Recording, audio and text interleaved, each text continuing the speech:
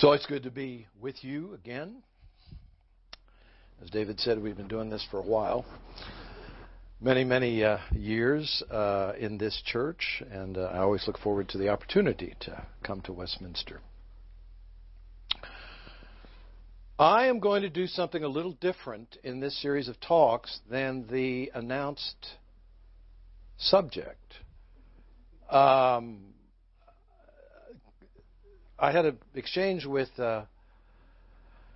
people responsible for the program, and I proposed one thing, and somehow the translation didn't quite work because they said I was going to be talking about something else.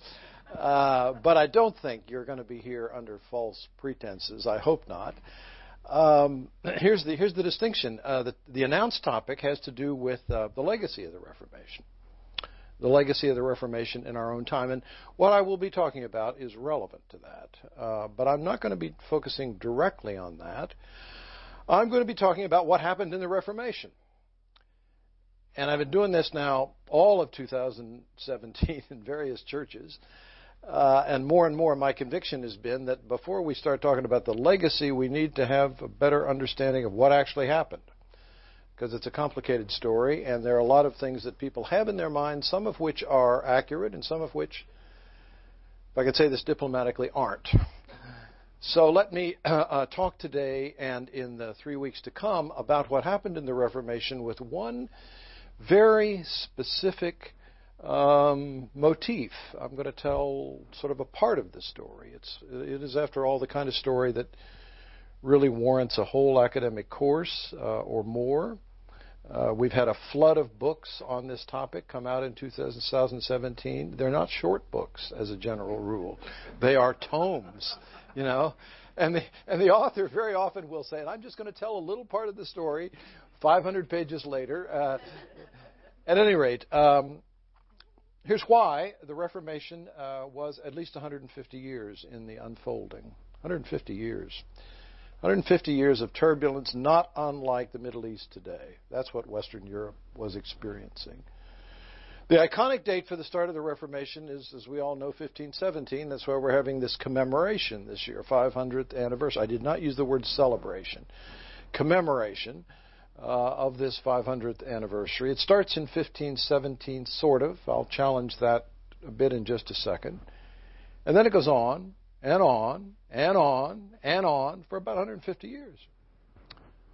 I use the date 1689 as the closure date because that's finally when, which is particularly important for us, in the English-speaking world, the issue gets resolved with all that struggle over the Puritans and the control of the monarchy, which side is going to do it, and bloody civil wars and all of that. It finally comes to an end. 1689.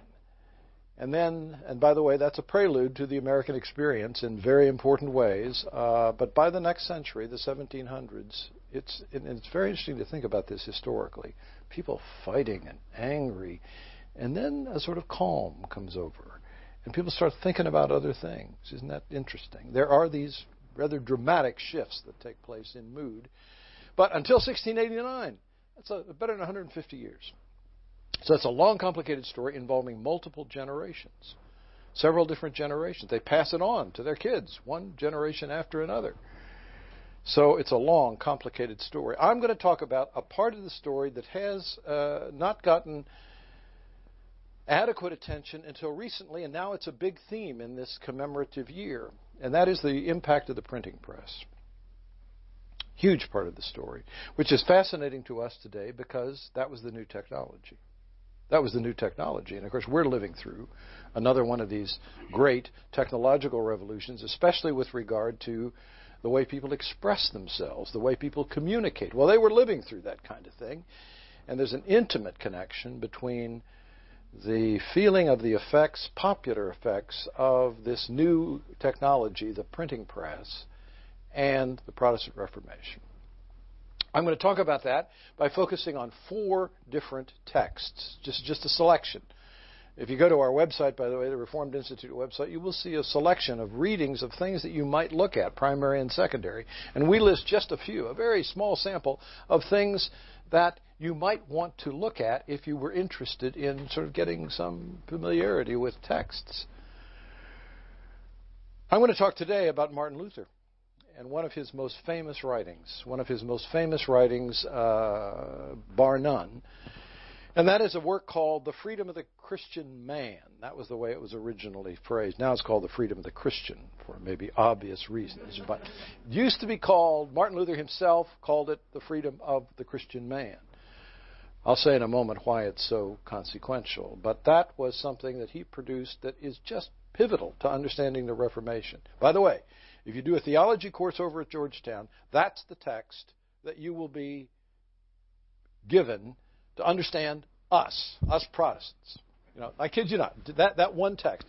If you're in an introductory course in theology, that's probably, if you have one, if the instructor selects one, and keep in mind 50% of our student body still are Roman Catholics, and many of them have got maybe a Protestant roommate, but still, what is a Protestant? Well, a Protestant is, in the minds of students who walk out of that class, people who think like that short little essay. I kid you not.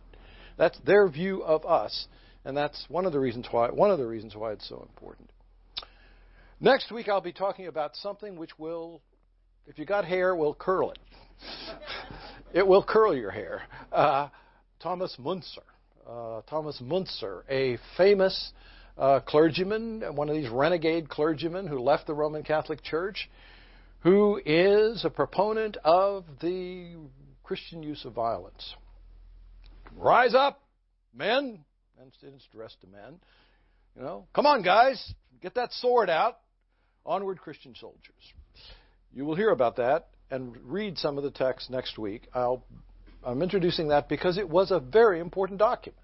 Less read today, but that's a big, and it's a kind of marker of what was going on in the early decades of the Reformation. Then I will talk, I couldn't miss the opportunity to talk in the next week about John Calvin's Institutes. I will tell you the story of John Calvin's Institutes. I will tell you why it was written, why it was so important. That's the third week. And then in the final one, the kind of conclusion of it all, I'm going to talk about the Geneva Bible. Keep in mind that this printing press thing, above all, had its impact because it was the instrument through which people finally got access to the Bible. Revolutionary development. You know that, but I'm going to talk about it at some length, and how the Geneva Bible, not the King James, but the Geneva Bible, came to be so important, especially for our particular variant of Protestantism. That'll be the final one. So you've got, and I hope you see 4 different kinds of texts. An essay, a sermon, which was quickly printed and then distributed widely. Then this tome. It started out 200 pages. John Calvin, short little work, he said, short little work, just a little pamphlet, 200 pages. And it wound up, when it was finished, 1,600 pages, at least in English. I'm getting way ahead of myself. And then finally, of course, the Geneva Bible, which I'll bring a copy of the English of the sort of. There are versions of it available now, and it is, talk about tomes. We'll wheel it in here in the final session.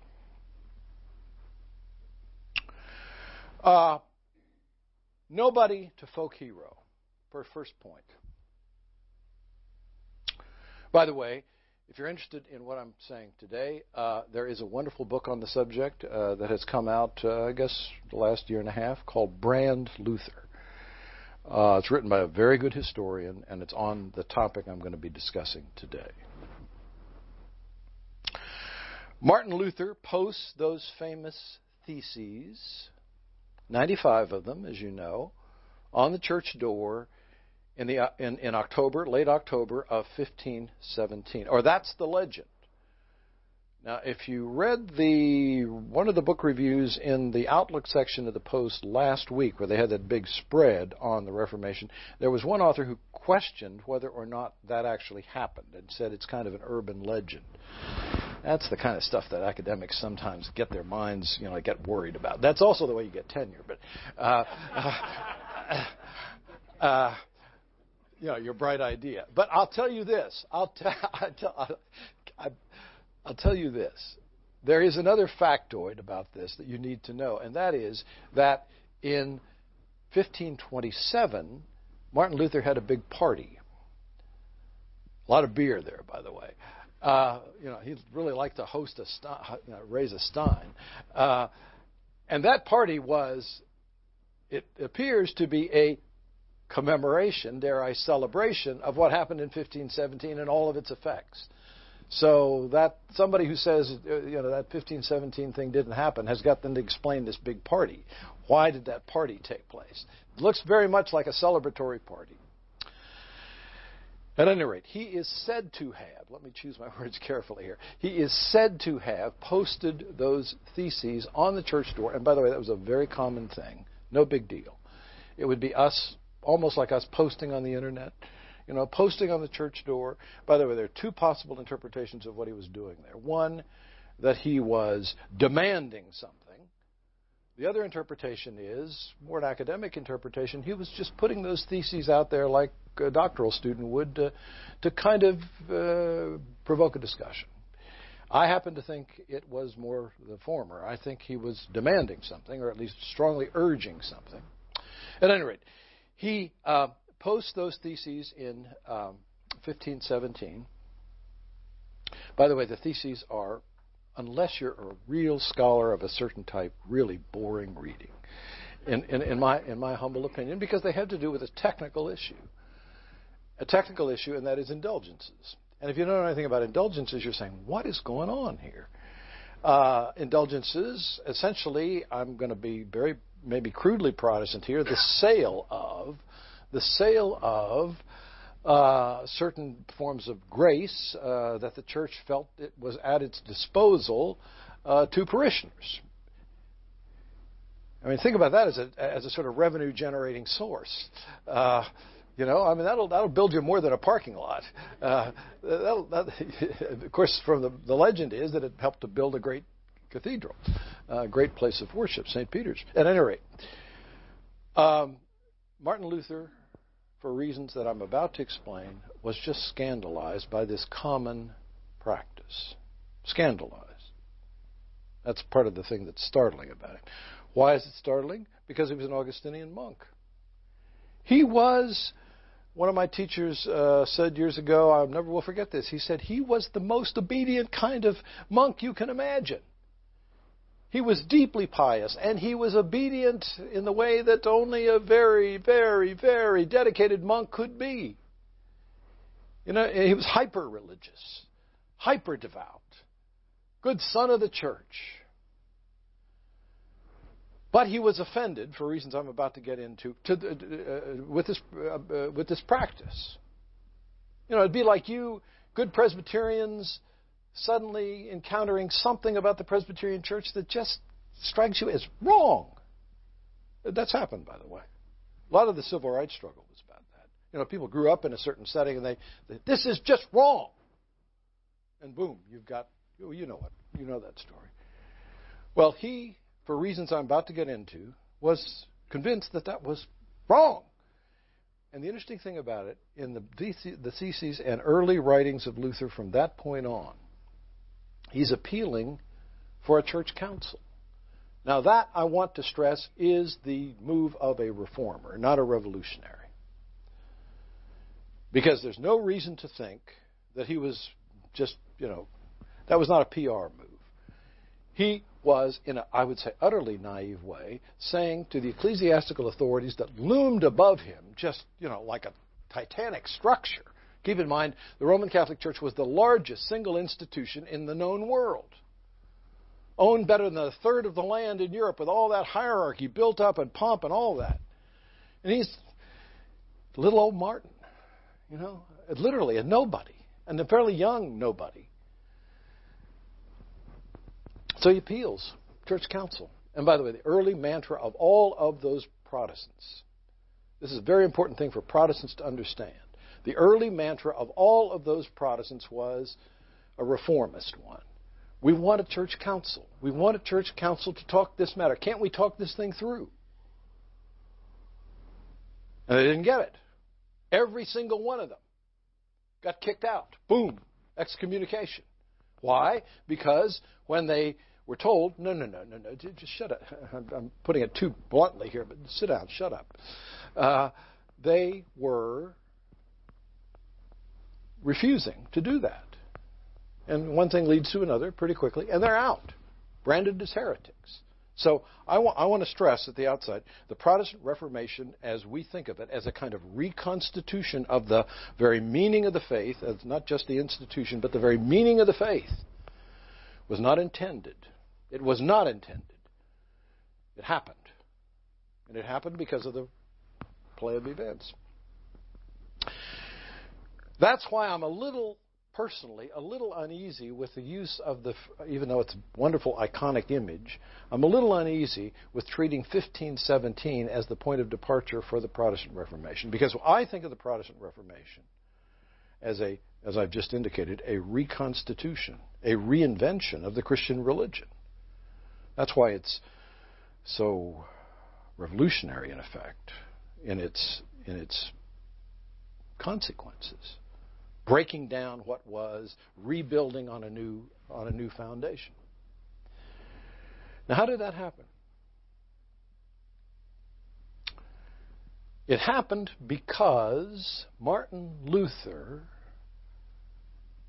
Let me first give a political answer to that, and then a theological answer. How did that happen? A political answer and then a theological answer. Martin Luther, within a period of about 5 years, became, up to that point, he was a monk, he was a learned monk, he was a teacher, he became a teacher of theology, he was a learned young guy in the Augustinian order, known in a very small circle as a good teacher, as a good scholar, but that was all. That's why from the point of view of ecclesiastical authorities, who is this pipsqueak? I mean, just in my world, it would be a very junior graduate student. A very junior. Who is this person? And keep in mind, it's not just a local struggle. It's very quickly something much, much bigger. The political answer to how it happens is the following. There had been, for at least 2 centuries, going back to the 1400s, even 1300s, there had been people who had been agitating along these lines. It wasn't like Martin Luther just woke up one day and said, he did, but he was building upon a whole tradition. Wycliffe, Huss, these people some of them lost their lives. Some of them heroic figures from my point of view. And they typically were burned at the stake, just to sort of complete the picture here. They typically were burned at the stake. That was, when you think about it, from the, shall we say, the pure principle point of view, a kind of nice outcome for somebody who's going to hell. These heretics, these people who insist on propounding ideas which are false, which are subversive, well, their just reward, in a sense, is being burned at the stake because we know where they're going. They were, without exception, suppressed in that way, and there was a tradition by that point that if you stuck your neck out in that way, that was a likely outcome, especially if you pressed the issue and didn't say, okay, And by the way, I hope I understand in saying that, I'm not saying that Protestants are better people.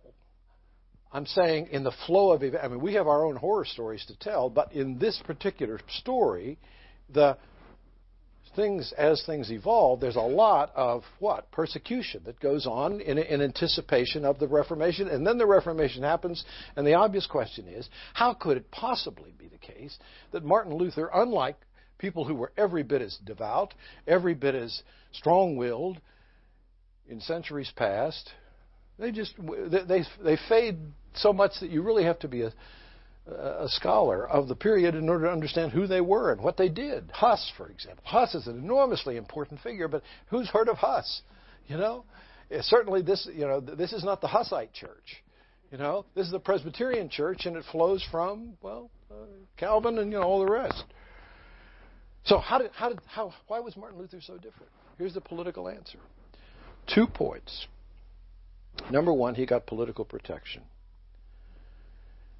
And let us just disabuse ourselves of any notion that you can have separation of church and state at that time. Please absorb that fact. The notion of separation of church and state doesn't even... the only people who have any thought of that are the Anabaptists. I'll get to that next week.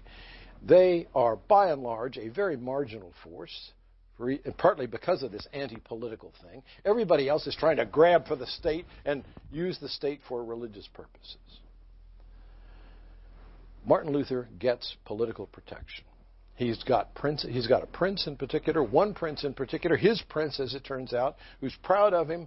By the way, this prince, the one I'm talking about, doesn't even convert to the Protestant cause. He just likes Martin Luther and thinks he's respectful of Martin Luther, I guess, and anxious to protect him. And he kidnaps Martin Luther at a very dangerous moment, puts him in a castle, and says, "Stay there, Martin."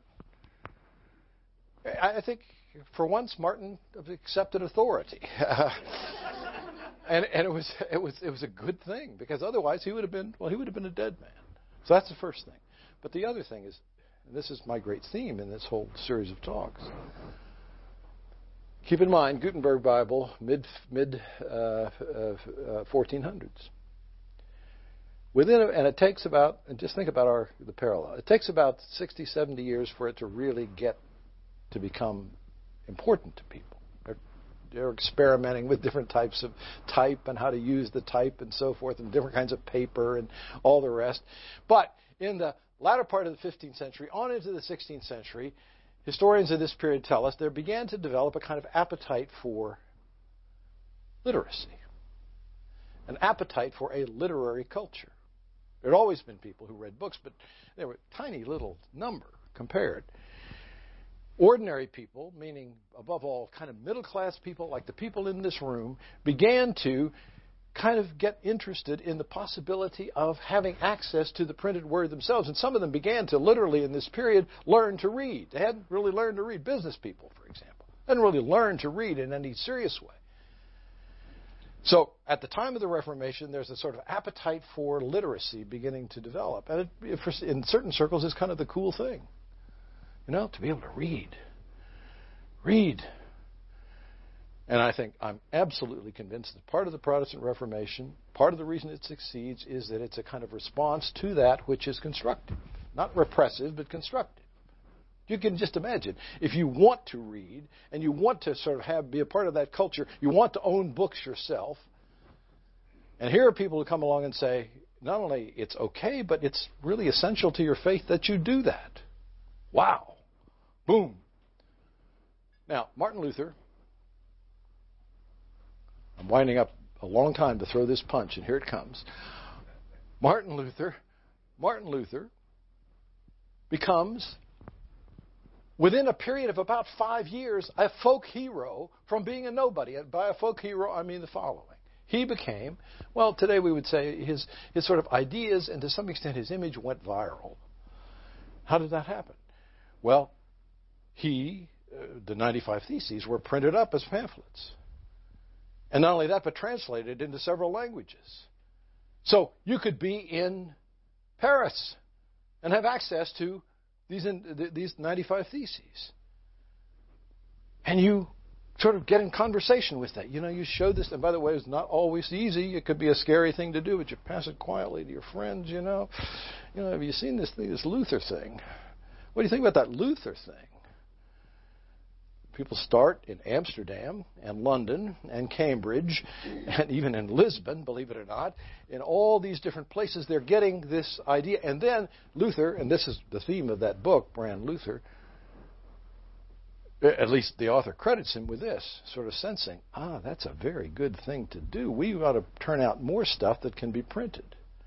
And Luther alone, and very quickly people who follow him, become a kind of sort of engine of producing stuff that can be printed and turned into popular publications. Thousands and thousands and thousands of publications flood Europe with this Protestant thing.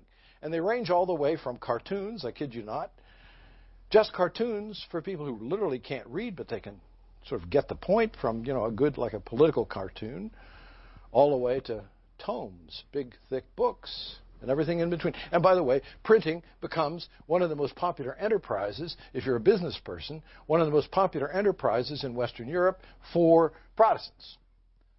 Geneva, for example, when Calvin's there overnight, becomes very quickly, just all these printing houses emerge. And I'll get to Calvin later, but Calvin is turning out stuff almost as fast as he can do it in order to give them stuff to write, to use.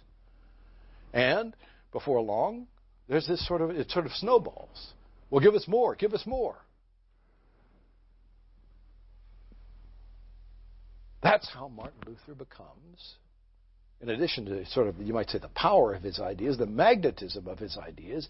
The magnetism of his ideas would have fallen on very, very rocky ground had it not been for the fact that there was all this sort of appetite for literacy developing. That's the political answer.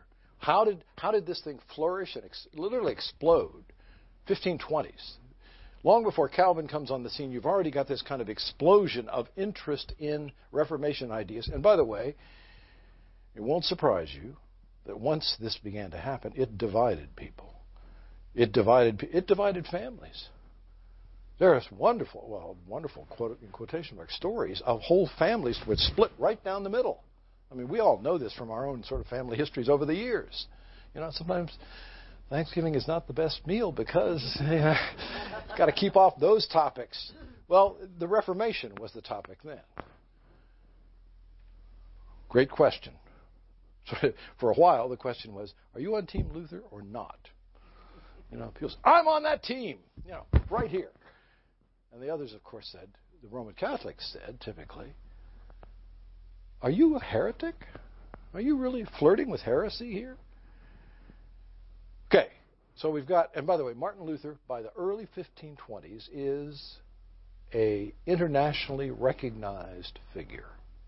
So that in Paris, by the time John Calvin comes along, later generation, John Calvin, legal student, law student, comes along in Paris, and one of the things that happens to him is he encounters one of these sort of surges of Lutheran thinking, and he's asked, are you a Lutheran? And off you go. Now that's within just a few years. Now, what's the theological reason why Luther reacted as he did?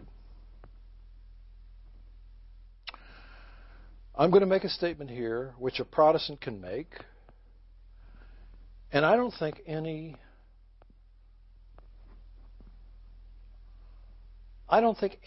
Roman Catholic, at least any well-informed Roman Catholic, can make quite the same way. Even the Pope, who, by the way, has made some very, very interesting ecumenical gestures in this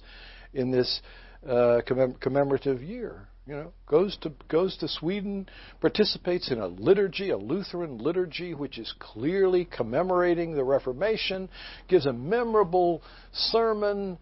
But even the Pope, I think, could not say, here's what I would say. And I think this is a test about whether or not you're, shall we say, a Protestant in the strict sense. I would say about the Protestant Reformation, it was a recovery of the gospel. Now, I assure you, if you're in a situation where you're talking with a Roman Catholic, them's fighting words. Because what it implies is the following. The gospel had been lost. Right? I hope you see why that's a very offensive thing to say, unless the Roman Catholic is very self-critical. And even then, probably they would want to nuance what I've just said. Francis, I think, would want to nuance it, and there was some, I think Francis' phrase is, new light was shone on. Well, that's a little different thing from saying the thing was in danger of being lost altogether. Now, what does that mean? Here is, in 5 minutes, a summary of probably the basis of 99% of the sermons you hear at Westminster. I've heard enough sermons at Westminster to know that they're pretty consistent and pretty orthodox, praise the Lord, on this particular point. Here it is. Martin Luther himself would say that. Martin Luther would say, and here's the way he would put it, in reading the book of Romans, more broadly, in reading Paul's letters, I discovered something which I didn't know before. This is learned Martin Luther. Good son of the church would say that. And here's what he learned. And I don't see how it can be construed. I've argued with Roman Catholics about this. I don't see how it can be construed as anything other than precisely what Romans says. Pardon me. And here it is. I do not earn my salvation. A lot of Protestants, by the way, even though they say they believe this, they don't have a hard time believing it, Well, what would be the alternative? Well, to earn your salvation through good works. If I just go on enough mission trips, if I just go to enough session meetings, if I just teach Sunday school until, I drop, then, I'm getting those points up there somewhere in the celestial scoreboard. I'm getting it. No. That's the Catholic view. I'm sorry. Nothing personal. That's the Catholic view. Or at least let me rephrase it. That's what Luther thought the Catholic view. Good son of the church, Martin Luther. That's what he thought. Why did he think that? Because he had been working at it personally for years. He had been struggling to win God's favor through all kinds of penitential acts. Indeed, if Erik Erikson's to be believed, and this is a very controversial book, Young Man Luther, but Erik Erikson strongly suggested Martin was clinically off. He was so obsessed with sort of winning his salvation in the eyes of God, to be worthy in the eyes of God. By the way, perfectly legitimate concern. But Luther's conclusion, based upon reading Paul, there's enough good biblical study going on at Westminster, you understand this. Based on reading Paul, you can't do that. Or rather, you don't succeed would be the way to do it. By the way, I think that's a spiritually deep point. There is a passage in Scripture which says, be perfect even as you're, But the other side of the coin is when you actually look at the things that would require you to be perfect,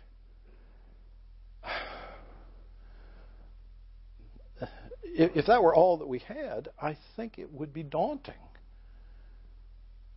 Love God with your whole heart, your whole mind. Love and nothing but devote. My guess is there are a lot of good people in this room. I think even they would say, well, my motives are mixed. And I have a hard time for them not being mixed. Now, Luther, struggling, you might say, with his own salvation, literally, in a kind of worried, anxious way, then reads this passage, several passages in Romans, and says the following. Wow! I got it all wrong.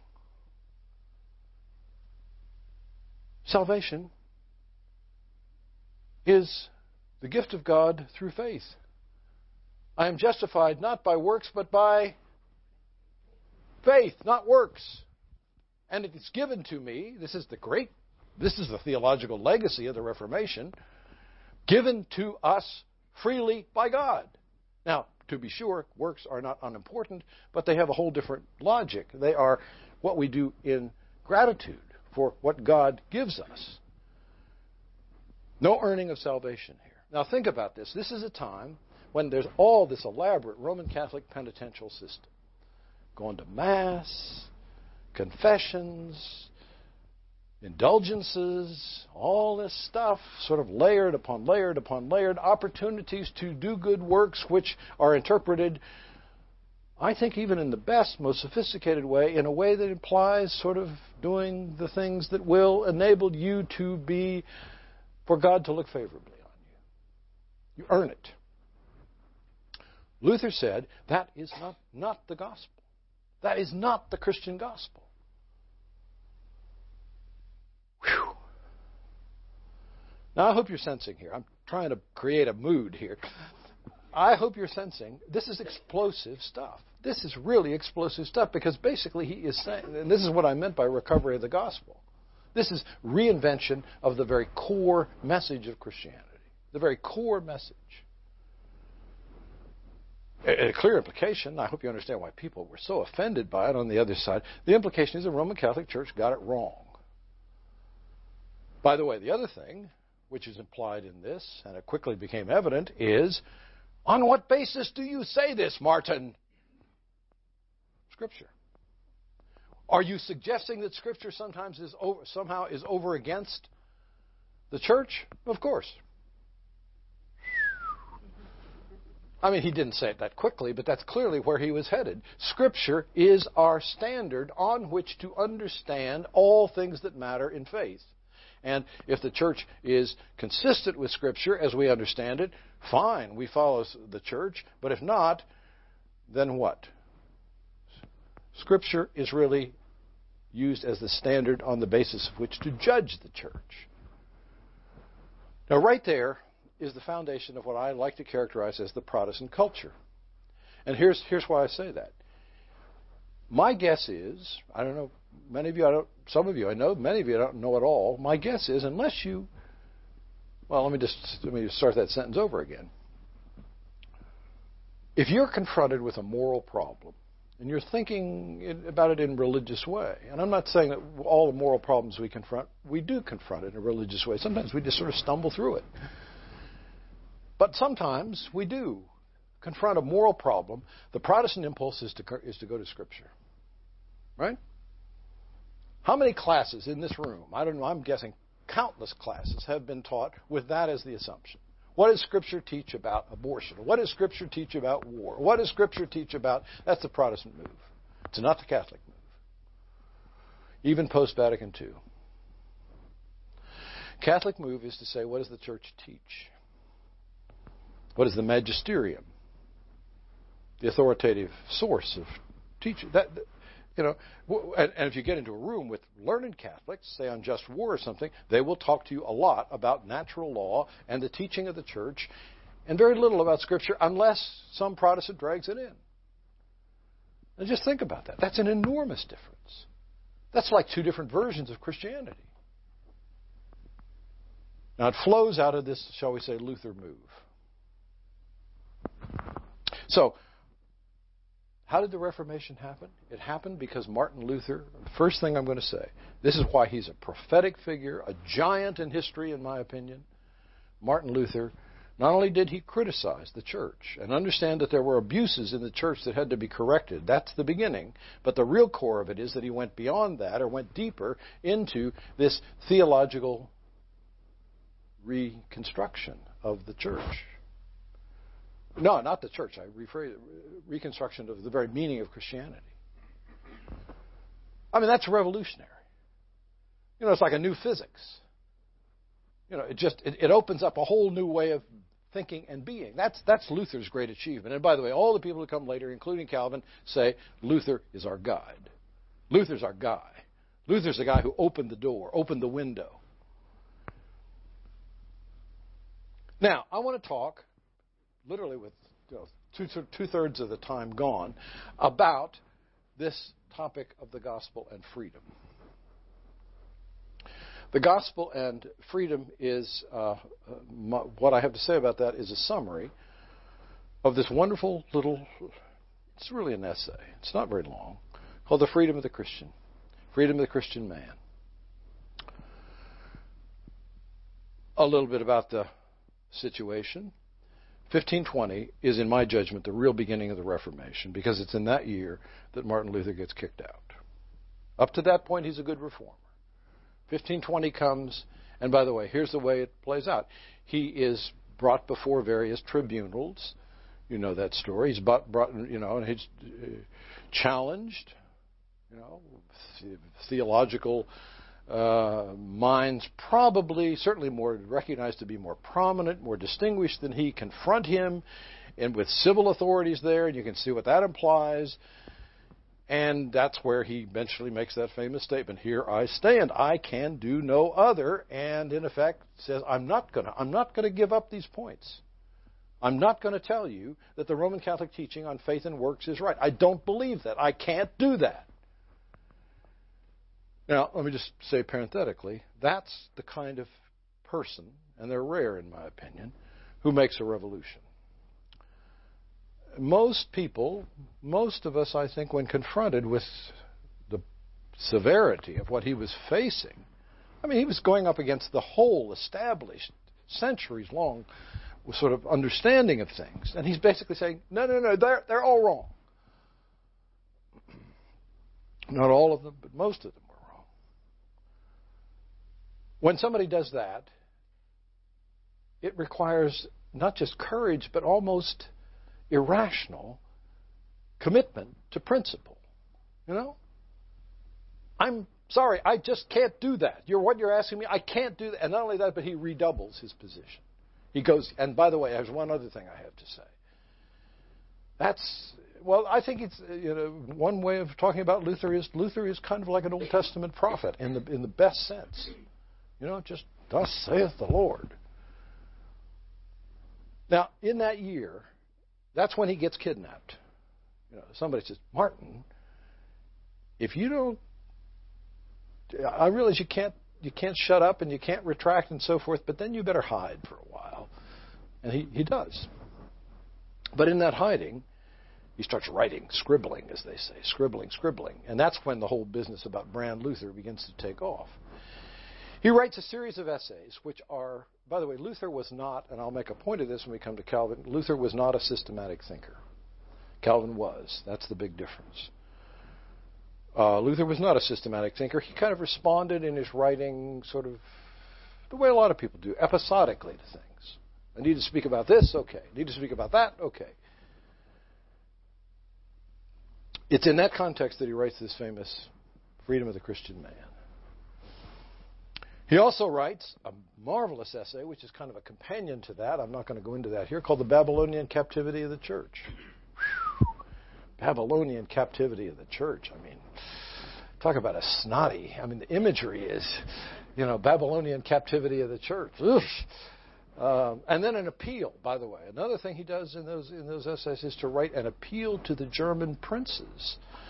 It's sort of like, all right, and Knox does the same thing in Scotland. All right, now we're getting this, we're getting a real conflict here. Which side are you on? German princes?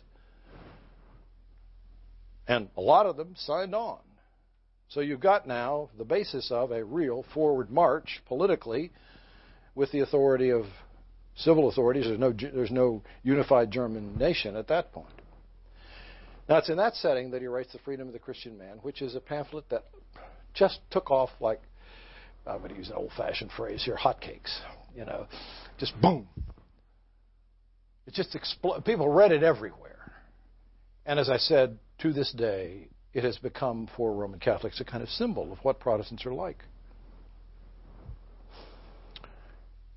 The basis of the piece, The Freedom of the Christian Man, The Freedom of the Christian, is a very creative analogy between the situation Paul confronted in relation to the Jewish law, Jewish tradition, when he was writing those epistles, and the situation that they weren't called yet Protestants, but our side, Luther would say, the situation our side faced with respect to the Roman Catholic Church. Let me say that again. Very creative analogy. He's suggesting there's some parallel between the situation that Paul and the early Christians, if I can put it that way, faced in relation to Jewish law, Jewish tradition, and the situation that Protestants face in relation to this mammoth thing called Roman Catholicism. Now let me make this observation. I don't think the New Testament has all that much to say about freedom. That's sometimes shocking to people, especially in this country, where we place an enormous value upon freedom of a certain kind in our politics and otherwise. There are passages in the New Testament that do talk about freedom, but it's not usually the freedom as we think about it. Freedom as we think about it is what political thinkers sometimes characterize as negative freedom. That is being left alone. Get your mitts off of me. I have a right to do what I want to do. Now, and I think that's the most common understanding. A lot of constitutional rights are understood that way. Don't control this. Don't control that. Don't, etc. Freedom is absence of control. So that I as an autonomous agent, can do. Now, I don't think there's very much of that in the New Testament. Indeed, I want to suggest it's almost the opposite. It's almost in the New Testament, the Christian life is held out to be a life of following and being a disciple, after all. Being a disciple. Doing what God intended you to do. I hope you see, at the very least, they're not quite the same idea. The best place, if you want to look up this, and it's a fascinating thing to do, the best place to look up this whole, or consult on this topic, is the book of Galatians. Because it's in the book of Galatians, above all, that Paul talks about liberty.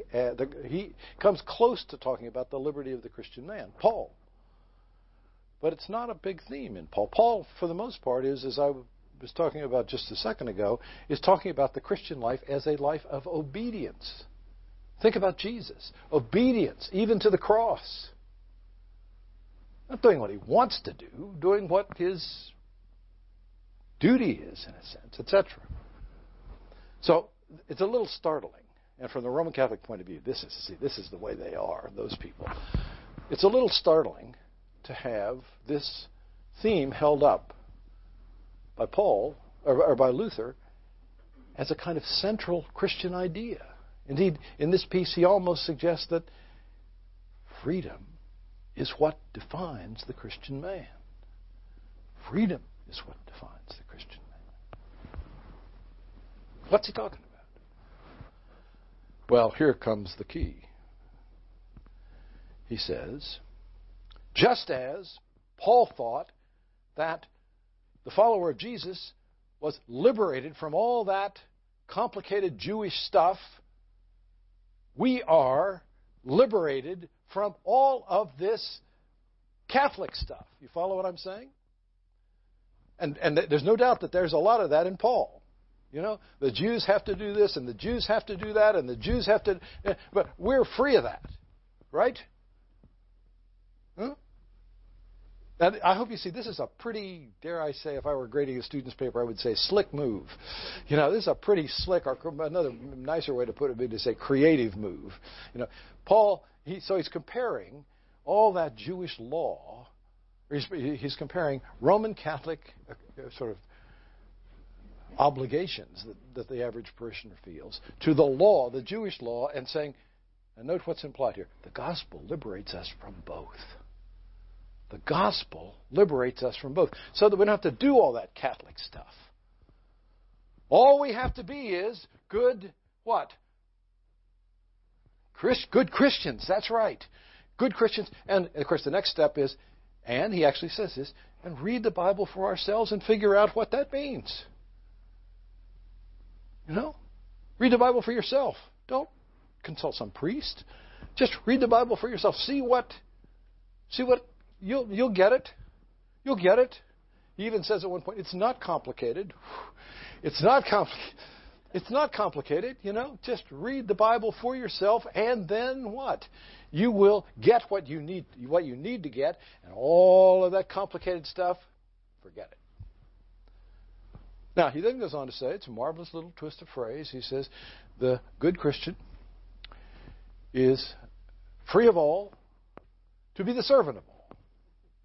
You know, free of all to be the servant of all. Free from all that stuff. Well, I want to just say, I hope you're getting this. It's like putting a stick of dynamite under a whole elaborate system of piety and belief. Roman Catholics have been building this up for centuries and centuries and centuries, elaborate edifice. And here comes Martin and just sticks that little, in there. And by the way, the more people read this, the more people think about it, the more they say, hey, I think I'm on Luther's team. You can imagine for all kinds of reasons, some elevated and some not so elevated. So, freedom of the Christian man becomes, and by the way, Martin Luther is not pitching here. Don't think of him as somebody who's trying to make a political campaign or something. He's just speaking from the heart, I think it's fair to say. He's speaking from the heart in an explosive way. And by the way, I hope you see, once you get something so blatantly revolutionary out there, why, he's going to be a kind of rock star among some. And others, they're just going to be enraged by him. Arrest that guy. Now, having said all that, with what? 5 minutes to go, let me add two other crucial parts of this. One of them leads directly into my theme for next week. He publishes that in 1520. By 1523, a good part of the people who can read and write, and let me stress, it's never more in that century than 20%. Let me stress, it's not everybody. It's no more than 20% of the population at the end of the century. But you go from, 3% to 20%, that's a big growth. And it's heavily concentrated among people who identify with this Protestant cause. Part of identifying with the Protestant cause is, for obvious reasons, learning how to read and write. Women and men as well. Or men and women as well, let me stress. Now, something then happens that changes the Luther narrative dramatically. And that is, a lot of people have the following view. Well, if we're free of all that Roman Catholic stuff, maybe we're free of a lot of other things as well. We've got all these authority figures, and keep in mind, a large percentage of the population are peasants. We have all these burdens imposed upon us. We have to scrape and bow before all these people. We're overtaxed, all this kind of stuff. Maybe we're free of all of that, and we can chuck it all. So you get manifestos. I kid you not. Within a couple of years, manifestos, published on one page, peasant demands of their lords based upon what Martin Luther has said. If we're free of all of this stuff, then what we need to do is reorganize everything. Change the property laws, change the marriage laws, change all kinds of things in order so that people can more expansively live out freely their Christian lives. That, predictably, does not sit well with some of the people in authority. And very quickly, it leads to, here's what it leads to. What's called the Peasants' Rebellion. It's an armed rebellion because these peasants begin organized. They're following this kind of exciting idea of Christian freedom and so forth. They're organizing. They're appealing to their Lord. They're saying, we want these changes. And the Lord says, I don't think so. And then very quickly, the pitchforks come out. It's a populist revolution. It is. You may not have heard this before, but historians now characterize the peasant rebellion of the mid-1520s as the most expansive rebellion, popular rebellion, until the French Revolution. Huge. Hundreds of thousands of people are involved in this bloody uprising. They take over monasteries, they take over castles, and in some cases, they're so angry at the people who are in authority, off with their heads. And Martin Luther's reaction to this is to be horrified. That's not what I had in mind. That's not what I meant.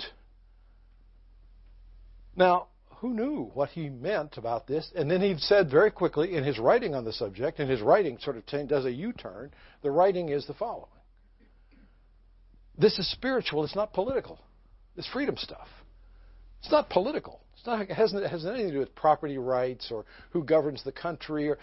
No, everybody should stay in his place politically and socially and so forth. Keep being a peasant, keep working the land, but at the same time, in your heart, think of yourself as free.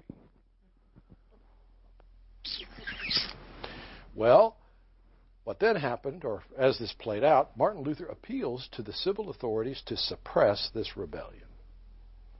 Put it down. It is the work of the devil. He is about as harsh as you can get. The same guy who was talking about Christian freedom 3 or 4 years later is talking about those vermin, actually that's the phrase, those vermin who are rising up violently against the authority that God has put in place. They need to be suppressed by whatever means are necessary. And boy, they were. Martin Luther turns, therefore, dramatically in a conservative direction. From the 1520s until his death 2 decades later, he's very conservative about a lot of things, especially social, political issues. One of the big separations between Luther and Calvin on these matters. Now, one final thought. That's not what the I'm guessing. I haven't decided on a class, but I don't think that's what the theology class at Georgetown teaches. I don't think they tell that part of the story.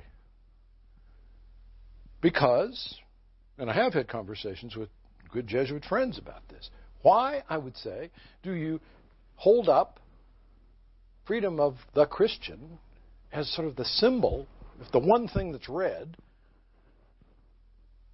in trying to capture the Protestant ethos? That's the phrase they sometimes use, the Protestant ethos. And the answer is this. That's what Protestants are like. They are independent-minded, individualistic, disrespectful of authority.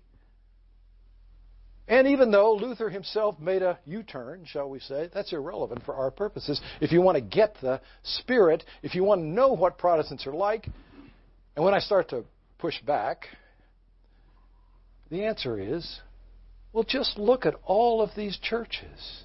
Just look at them. They keep proliferating. There are more and more and more Protestant churches, and what do they express? They reflect a kind of, their words, rebellious ethos. You know, these Protestants, they're constantly wanting to do it a different way, rebelling against, etc. So that's, and of course the implication is, it all started back there in 1520 when Martin said, freedom of the Christian man. Now, believe it or not, I think I've got maybe 5 minutes of questions time. Who's in charge? David's in charge. Where's David? Technically, it's the time we're over. I'll entertain questions for 5 minutes, and I'll stop after that. Or comments, rebuttals, whatever. Floor is open. Yes. When you were mentioning that there was really virtually no separation of church and Yes, ma'am. understood, would the support of the princes for Luther have arisen from the sort of backlash against the bishop and Yes. power? Big part of it. And there's a sense, the farther north you go in Europe, that we're being milked for a project, say St. Peter's, which is fundamentally Southern. So there's that dynamic going on. And then they say that. They say that pretty openly. You know, the church is using us almost parasitically. So there's a lot, and then there's a growing, it's just beginning to emerge, national idea. You know, this is sort of the cusp, the early cusp of what eventually will become national identity. We Germans. And by the way, very important part of this story. I'll talk about it as we go along. The emergence of literacy and the translation of all these, translates the Bible and everything else into the vernacular is an enormous sort of support for national identity and national aspirations. Just think about that. If you can read the Bible in English as opposed to Latin, well, you're on your way to thinking of us over here as people who are people of one kind. The Roman Catholic Church fought that, resisted that, on the grounds that the Christian religion should be universal. It should not cultivate these, shall we say, particular identities. Well, vernacular means particular. And it powerfully promoted the nationalist impulse. That's a very good question. Yes? It seems like the idea of faith by works, that the monastic systems all over the country, Franciscans, Yeah. Augustinians, and I can't even start to name them, but each of these seem to be focused on a certain form of piety, and if I can sort of earn my Absolutely. well, as Martin. Absolutely. Well, you might say well, again, this is not original, but this is lots of people have said. Catholicism works very well with a kind of two-tiered understanding of spiritual responsibility and discipline. There's you might say, for spiritual athletes, there is the monastery.